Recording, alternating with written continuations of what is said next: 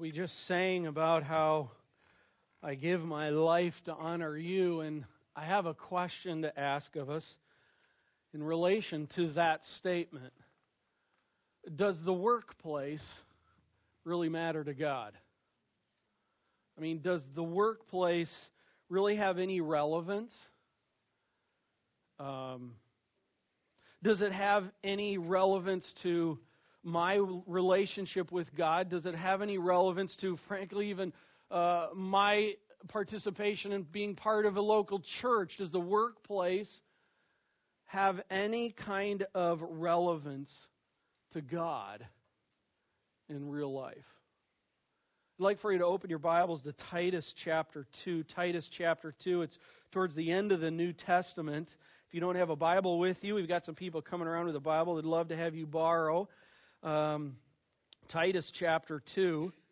And we've been studying through this chapter, and we've actually gotten through the first 6 verses of Titus chapter 2. And we got to remember, Titus chapter 2 is so much about just God's family living out the Christian life. And we're going to take a look here on its relevance in the workplace. So let me pick up actually in verse 1, read through verse 6, which is what we've studied, but let's kind of get the flow of things. Chapter 2, verse 1. But as for you, which Paul is writing to Titus, but as for you, Titus, teach what accords with sound doctrine. And here's the doctrine Titus here to teach. We get into the generations like we've covered the last couple weeks. Older men, the empty nesters and senior men. Older men are to be sober-minded, dignified, self-controlled, sound in faith, and love and in steadfastness. I mean, that is so the letter to Titus. It's just these short little, almost like the Boy Scout code. You know, a scout is trustworthy, whatever that is, I forgot. But that's what it was. And so it keeps on going. Now, empty nester men or women and senior women, older women likewise are to be reverent behavior, not slanderers or slaves to much wine. They're to teach what is good. And so train the young women. Young women, here you go. Young women to love their husbands and children, to be self-controlled, pure, working at home, kind, submissive to their own husbands, that the word of God may not be reviled. Likewise, Titus, older men, urge the younger men to be self-controlled. That's what we've covered so far. Now, one of the things about this is we could actually walk away from what we've just read with kind of a view that the Christian life could just be very individualistic. In other words, it's kind of like this. Listen, there's all this list of these things that you and I are supposed to have as characteristics of our life, kind of depending upon our age, if you will, and things that are supposed to be about our life. And we could walk away from that and just look at it and go, you know what? It doesn't go beyond me. In other words, it's about me and Jesus, and that's pretty much it. Listen, one of the things I want to make sure we understand, God has never intended for the follower of Christ to live in his or her own little cubbyhole Christian world. Never, ever has that been the picture of what it's supposed to be. That I'm there with Jesus, my boyfriend, and it's just me and him, just me and God, and that's about it. I just want to say, if that's your view of what the Christian life is about, what following Christ is about, lovingly, I just want to say that's the wrong view of what it's about. Now, I understand we're all different. I understand people are more social. You're like, I would never want to get up and do what you do. I'm kind of a social guy, and others aren't. I understand that. Doug, I'm more of a loner. I'll just work on my character qualities, listen to chapter 2, and be God's kind of man, God's kind of woman. Listen, that is so not God's plan for you. It's not about personality, but it is about a plan that God has put in place. And God is intended for his children to live it, to show it, so that others can see it. And one of the best, if not the best places for that to take place is in your and my workplace. I mean, what a better place outside of the home is there for you and I to be able to show people and live the things that we say that we're about? So, does the workplace matter to God? Absolutely, it does. It matters a lot. So here's what we're going to do. We're going to go to Titus chapter 2 in these coming verses, because I think these following verses actually talk about how your work matters and my work matters. So here's what we have. We have verses 7 and 8. We have 4 expectations of the ministry leader in the marketplace. In other words, I'm up first. Okay? Not like because I'm first, but I get to be up first, Yahoo, so I get to talk about me and the expectations God has on me before you, and you hold me accountable. And then after that, there's 5 expectations on you in the marketplace. So let's go. And here's how I want to start this. We got item number 1. Let's click item number 1. Pastor Doug in his marketplace. That was a personal picture of me taken this week. Pastor Doug in his marketplace. Now, this could be Pastor Eric, this could be Pastor Nick, this could be a ministry leader in the marketplace, but I want to be really personal. You know, like we can just talk about God, talk about the Bible, talk about stuff, and leave it in fuzzy world out there for people, but let's get personal. So this is about Pastor Doug in his marketplace. So before we go any further, the next section down, as you see on your notes, this is about you. So what I want for you to do there is in that blank, I want for you to put your name. Okay? Go ahead and put your name. Let's go to the next, hit the next click. So your name in his or her marketplace, we're going to get there. All right? So first, here we go with Pastor Doug, if you will, in this setting in the marketplace. Let's pick up in verse 6. Likewise, urge the younger men to be self-controlled. Verse 7. Show yourself in all respects to be. I want to hold there. I want to set the idea of understanding who this is talking about. Paul is writing to Titus. He's telling about older men, younger men. Now, Titus is right around the age of 40. I'm 48, so I'm actually in the older age category, but for all realistic purposes, because I'm an empty nester. But here in the flow of the text, is Paul is now shifting over to talk about young men, talking about Titus. It's a perfect shift, because Titus is a younger man. And part of this just flows, I have to point out, is he's saying, listen, Titus, you need to teach the younger men to be self-controlled. Oh, and by the way, Titus, there's some things you need to be as a ministry leader. And by the way, do you notice here it says, show yourself. If someone is going to show themselves, that means that they have to be out there. They can't be off in their office the whole time. I'm just going to tell you, a ministry leader cannot be in his office the whole time of his life. He's got to be with people. I don't know about you and your church experience in the past. I don't know if you've ever had a chance to kind of get to know your pastor or pastors, but I just want to tell you, one of the things over my experience when I was in business for 20 years as a lay person was so often was like, I don't even know who this guy is. And there's a part of that as the church gets larger, just becomes a reality of that. But then as you have others around, other ministry leaders, key lay leaders, and key pastoral staff, part of the thing is the word to be with people, to be among the people, because you can't show something in a closet. Okay? You're the only one who sees it. It's to show yourself. And notice it says, show yourself to be something. And it's to be in all respects. It's not just here and there. It's not compartmentalized, but all the time. So I'm supposed to be showing myself all the time. Whew. I had to tell you, sometimes that's a load. And so there's a balance to that. I understand that. I don't live in a glass house, but I do live in a glass house in all reality. So here's the first one. What's the first thing it says? You tell me. What's the first thing I'm supposed to be? Hello. What's the first thing I'm supposed to be? Okay, a model of good works, an example of good works. I'm supposed to be a model. Yeah, that's what you want. Okay, I'm to be a model. The word here, it's really important. The word here doesn't have as much, when we hear model, it really does fit more with that idea of an example. The word here has implications carrying along with it, this idea of making an impression. In other words, it was used in reference to crafts of the day, to where an instrument was being used to make an impression. So for me, for the ministry leader, life is my instrument. Life is my instrument, and I'm supposed to be making an impact upon other people. So if you will, I'm to be a tattoo artist. I'm to be a tattoo artist of good works. I'm being held at a higher place, to where the fact of the matter is part of my responsibility before the Lord, part of us as pastors and key leaders here at this church, is we're to be a model out there. We're to be the kind of people out there that are setting an example. I mean, do you not get irritated as all get out when people get up and talk about God, talk about morality, and then they're off in their own little world living something different? What do we call that? A hypocrite.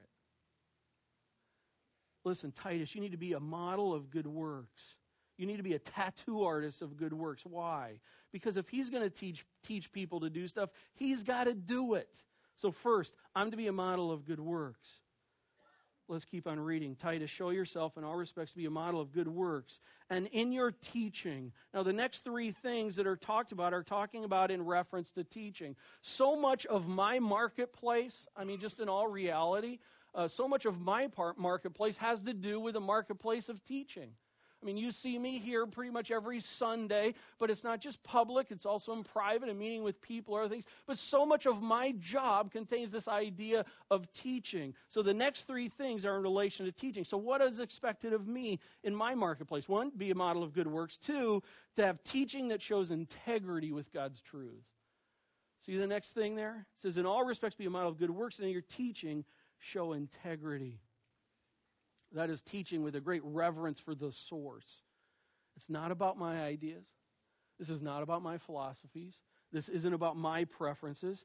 I'm not to be bending Scripture, using Scripture, excusing Scripture, manipulating Scripture. Listen, the fact is to be someone that has integrity to God's truth. It's about the text. My job in this, especially in this kind of forum and so much of my life, is bringing God's word into the reality of things and doing so with integrity. And that requires integrity in preparation, just for Sundays. I just tell you transparent. I don't mean this in any kind of bragging way or whatever. I'm just a real guy, normal guy, and I want for you to know and keep me accountable. I've set aside 20 to 25 hours a week preparing for Sundays. You go, maybe you need to spend 30. Maybe so.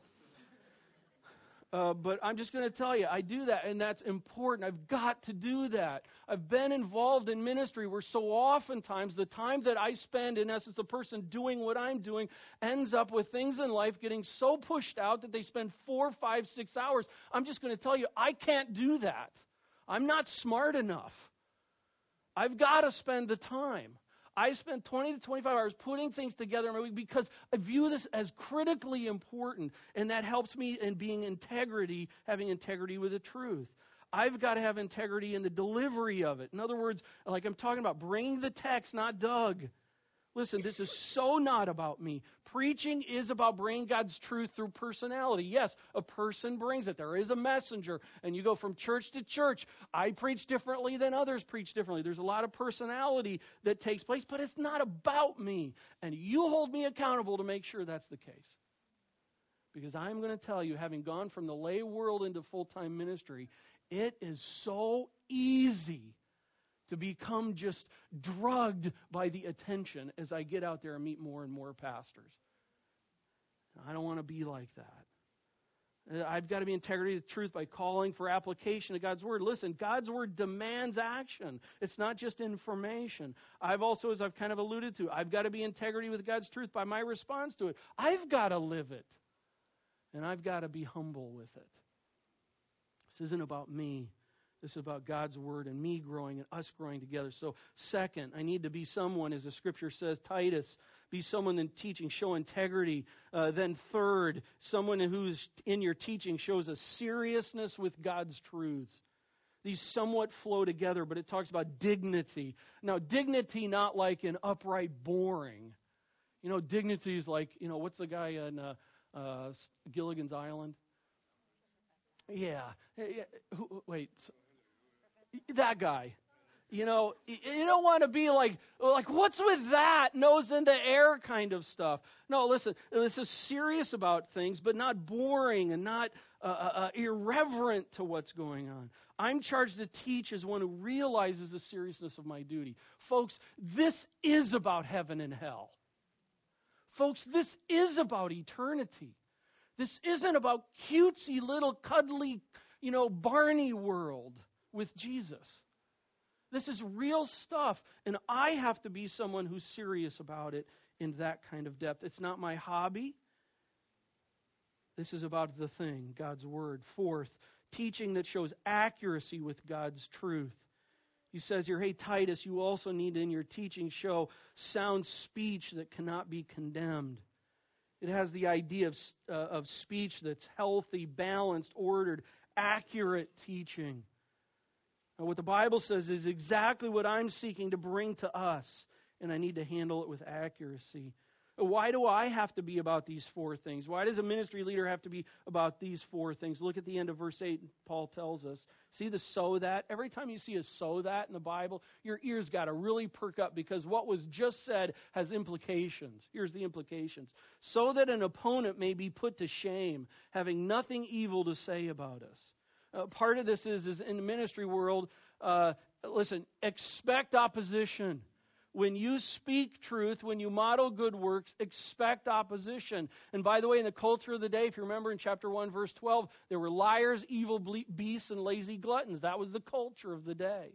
And so basically Paul is saying, listen, Titus, expect opposition. It's going to come. And they're going to accuse you.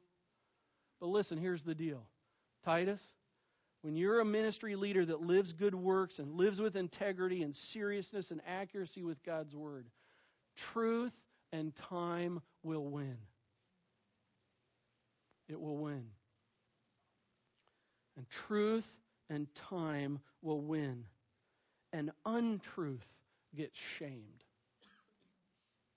Not in a mean, harsh way. But the fact is there's so much power when God's people are living it out and showing it out. Untruth gets shamed over time. Well, that's four expectations of me. Good works, integrity with God's truth, seriousness with God's truth, accuracy with God's truth. Now it's your turn. You ready? All right, let's roll. Here we go. For you, 5 things for you. You in your marketplace. Let's read the text, and then I'm going to cover some items. Let's pick up in verse 9. Slaves. What? Oh, we'll come back to that. Slaves are to be submissive to their own masters in everything. They're to be well-pleasing, not argumentative, not pilfering, but showing all good faith, so that in everything they may adorn the doctrine of God, our Savior. Let me fit this slaves thing, okay? The context. The Roman Empire had structured itself where bond slavery was a part of the labor system. I'm not saying it's good. I'm just saying that was the culture of the day. Many were captured from war and put in bond slaves. I remember when Karen and I years ago were over in Rome, and they were talking about the Colosseum, and there were 20,000 slaves that were used in building the Colosseum. It was a part of their culture. These are people that were owned, and many of them were abused. They had a variety of responsibilities. Some of them even were running households and farms and businesses. Again, you think of Joseph in Genesis. Joseph was a bond slave and yet put in some serious authority. They were allowed to marry. They were allowed to have children. Sometimes they were even given a parcel of land. Not all the time, and maybe more of a rarity than a normal. But that was the thing. And here's one of the things I want to clarify here. Paul is not raising a social issue. In other words, Paul is not raising a social issue to say, listen, bond slavery is out there, and we need to rise up and attack the system.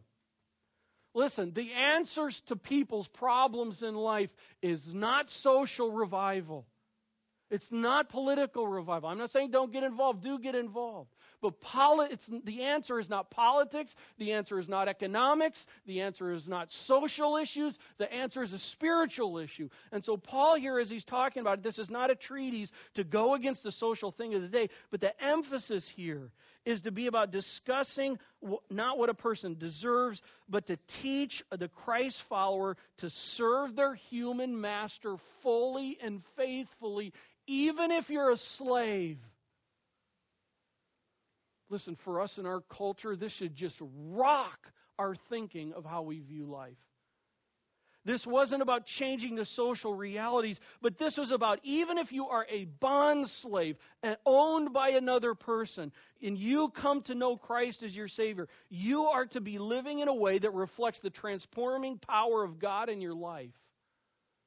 Even as a slave. Have you ever thought about that?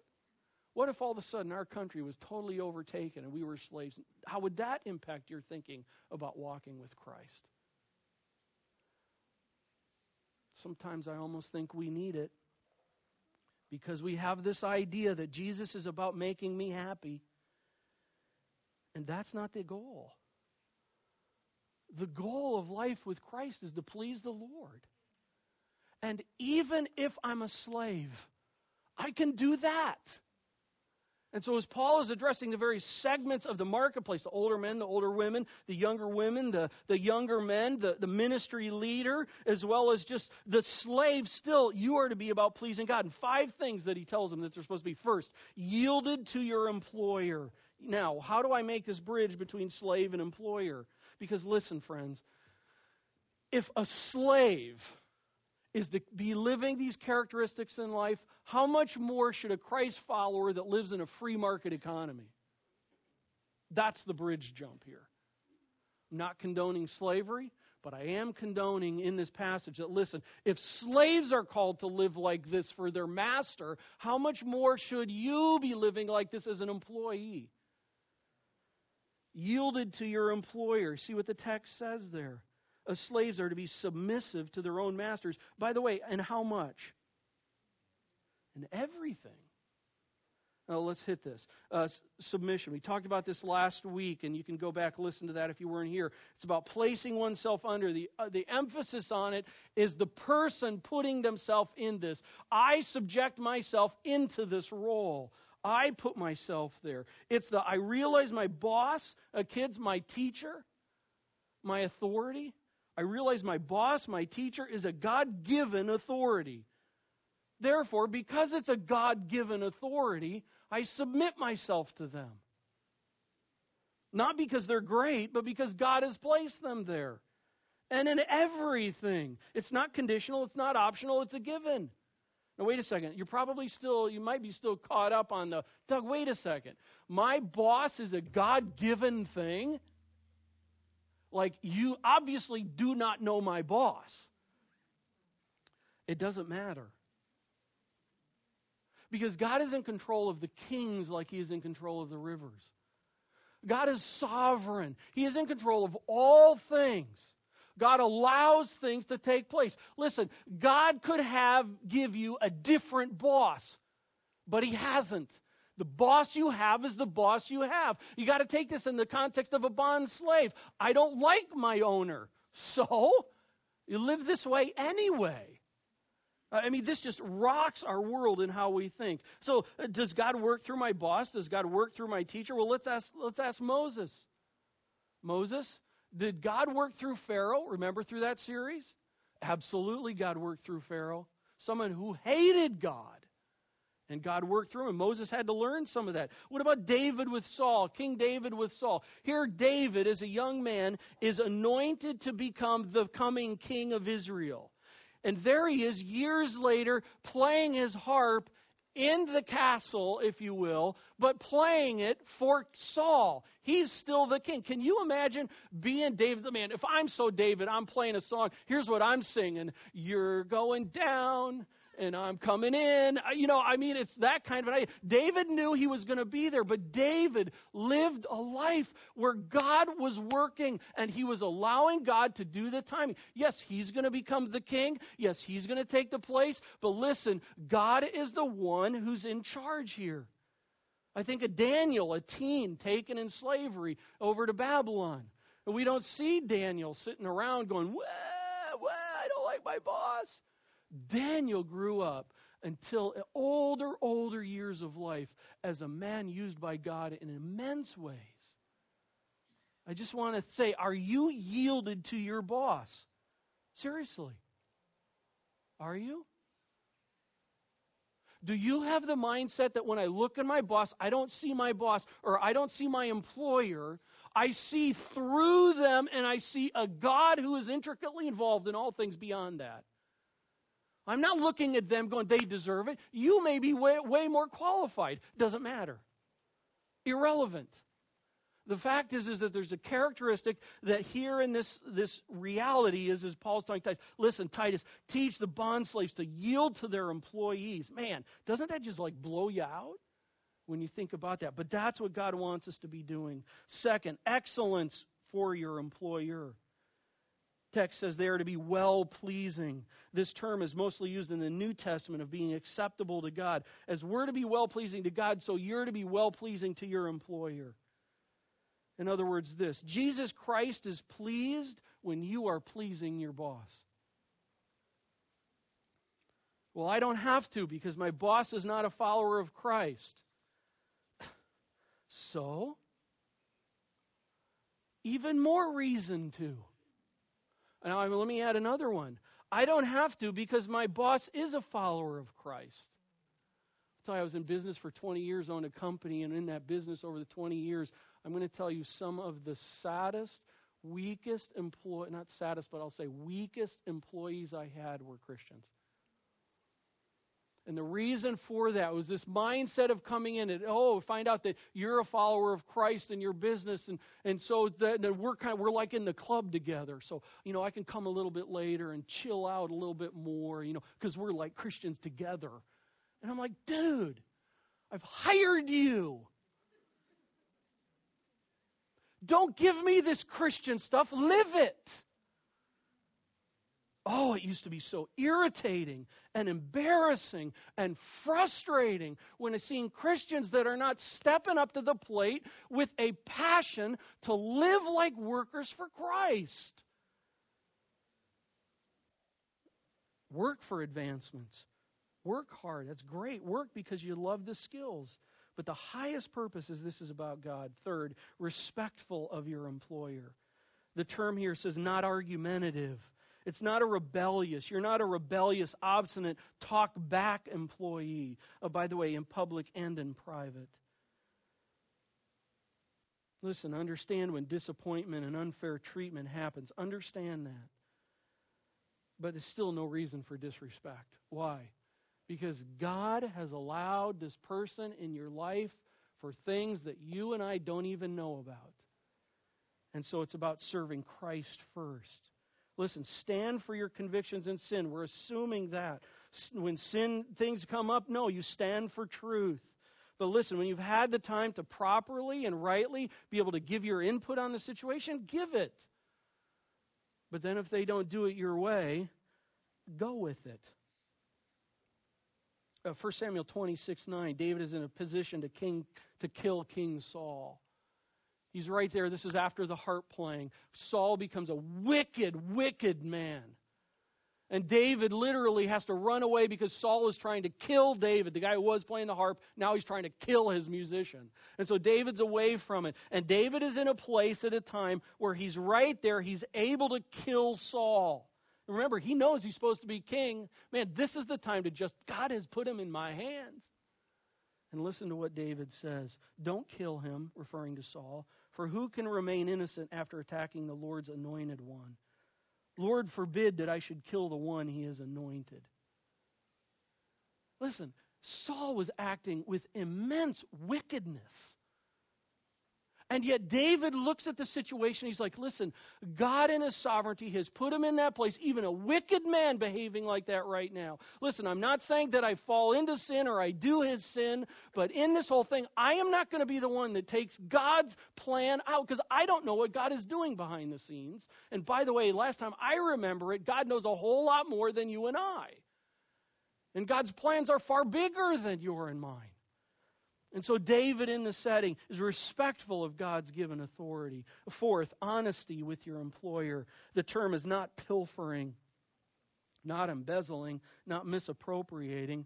Remember, many of the bond slaves had authority over houses and businesses. And you know what? I mean, here they are owned. I mean, how terrible is that? How wrong is that? And here I am, a slave owned by this person. This isn't right. I don't think God would approve of this thing. And so, you know what? My home and my family is hungry, so I'm just going to grab some extra chicken nuggets out of the freezer.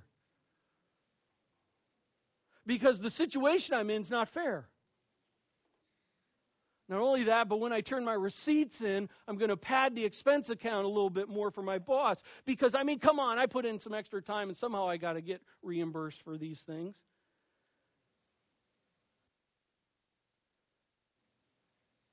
I just take a couple Post-it note stacks.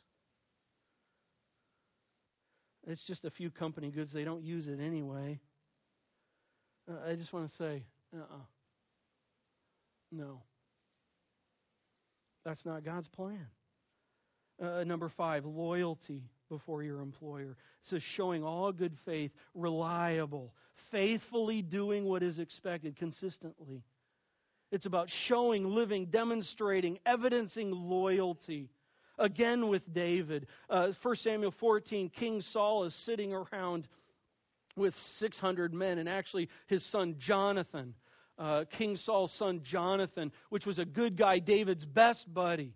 And King Saul's a wicked man. He's scared to death. There's 600 of his men who are sitting outside of a Philistine outpost. And there he is, scared to death. I mean, the king of God's nation, of God's people, scared to death of this small Philistine outpost. Jonathan just gets disgusted by the whole situation. And he says, you know what, perhaps, by the way, in the text, I love it. He says, perhaps God will honor someone who's going to stand up for him. Perhaps, which could mean like I could die as well. And so Jonathan goes and he talks to his arm bearer, his right-hand man, and he says, hey, listen, how about you and I? Let's go take the outpost of Philistine men on, because this is ridiculous. And there the sword bearer says this, Jonathan, go ahead. I'm with you heart and soul. He was potentially walking to his death. And yet what a loyalty. Obviously, Jonathan was the kind of man that was easy to follow. I'm not saying to walk to death with your boss. But I am saying this, that we see in the text, showing all good faith, there's a loyalty behind what's going on. Friends, how you doing? Are you yielded? Is excellence part of who you are in your work? Is respectfulness of your employee a reality? Or are you getting caught up in the workroom chats with all the other employees complaining about what a loser place and person you're under? Is there honesty going on? Is there loyalty to your employer that's proper? Why should I do this? I'm so glad you asked, because verse 10. See there? So that, I love this. So that in everything they may adorn the doctrine of God our Savior. Listen, is your workplace important to God? Oh, so absolutely yes. Think of this. He uses this term of adorning. It's a term that's talking about decorating, making look just marvelous. Listen, your workplace is a place and an opportunity to be able to decorate Jesus Christ, to adorn Him. We're coming up into the season that says adore Him. I just want to call you today to be the kind of person in your workplace that adorns Jesus. You see your workplace not only as a place to get money, to be able to provide income for life and for family. You don't only just see work as a place where you're able to input your skills and your training into, but you look first and foremost as your workplace as one other part of the walking for Christ and worshiping Christ with our life. Your workplace is a place to adorn Jesus Christ. Is it? Just imagine the impact that you would have. And I want to tell you, many of you are having that impact. Having discussions with you about what's taking place and opportunities that have been brought up for you in ministry at your workplace and people that you know. Keep at it. But if your workplace is just a place, just you got to do it, and I understand some days it's hard to wake up, but I want to tell you, God has called us to something really big. Make Christ attractive. Show it. Live it. Display it. Be set apart. Don't be like everybody else, because on the island of Crete, they were known as liars, wild beasts, and lazy gluttons. What a perfect setting to show the light and the redeeming work of Jesus Christ. Radical living in the workplace. Well, let me pray. God, I want to thank you for the opportunity that we have to work. Some days that's harder to say than others. And sometimes it brings struggles and trials and real issues of life. But I want to thank you for the opportunity to work. And Father, I realize in this day and age, in this economy, we've got a lot of people who don't have work. And Lord, I pray that they would be able to find jobs and places to be able to work, first and foremost, to be able to show Jesus Christ. God, I want to thank you that living with you is not just about going to church and that's it. It's holistic. It's 24/7. It's everything that we do. And this world needs to see you, and you've given us the opportunity to show you.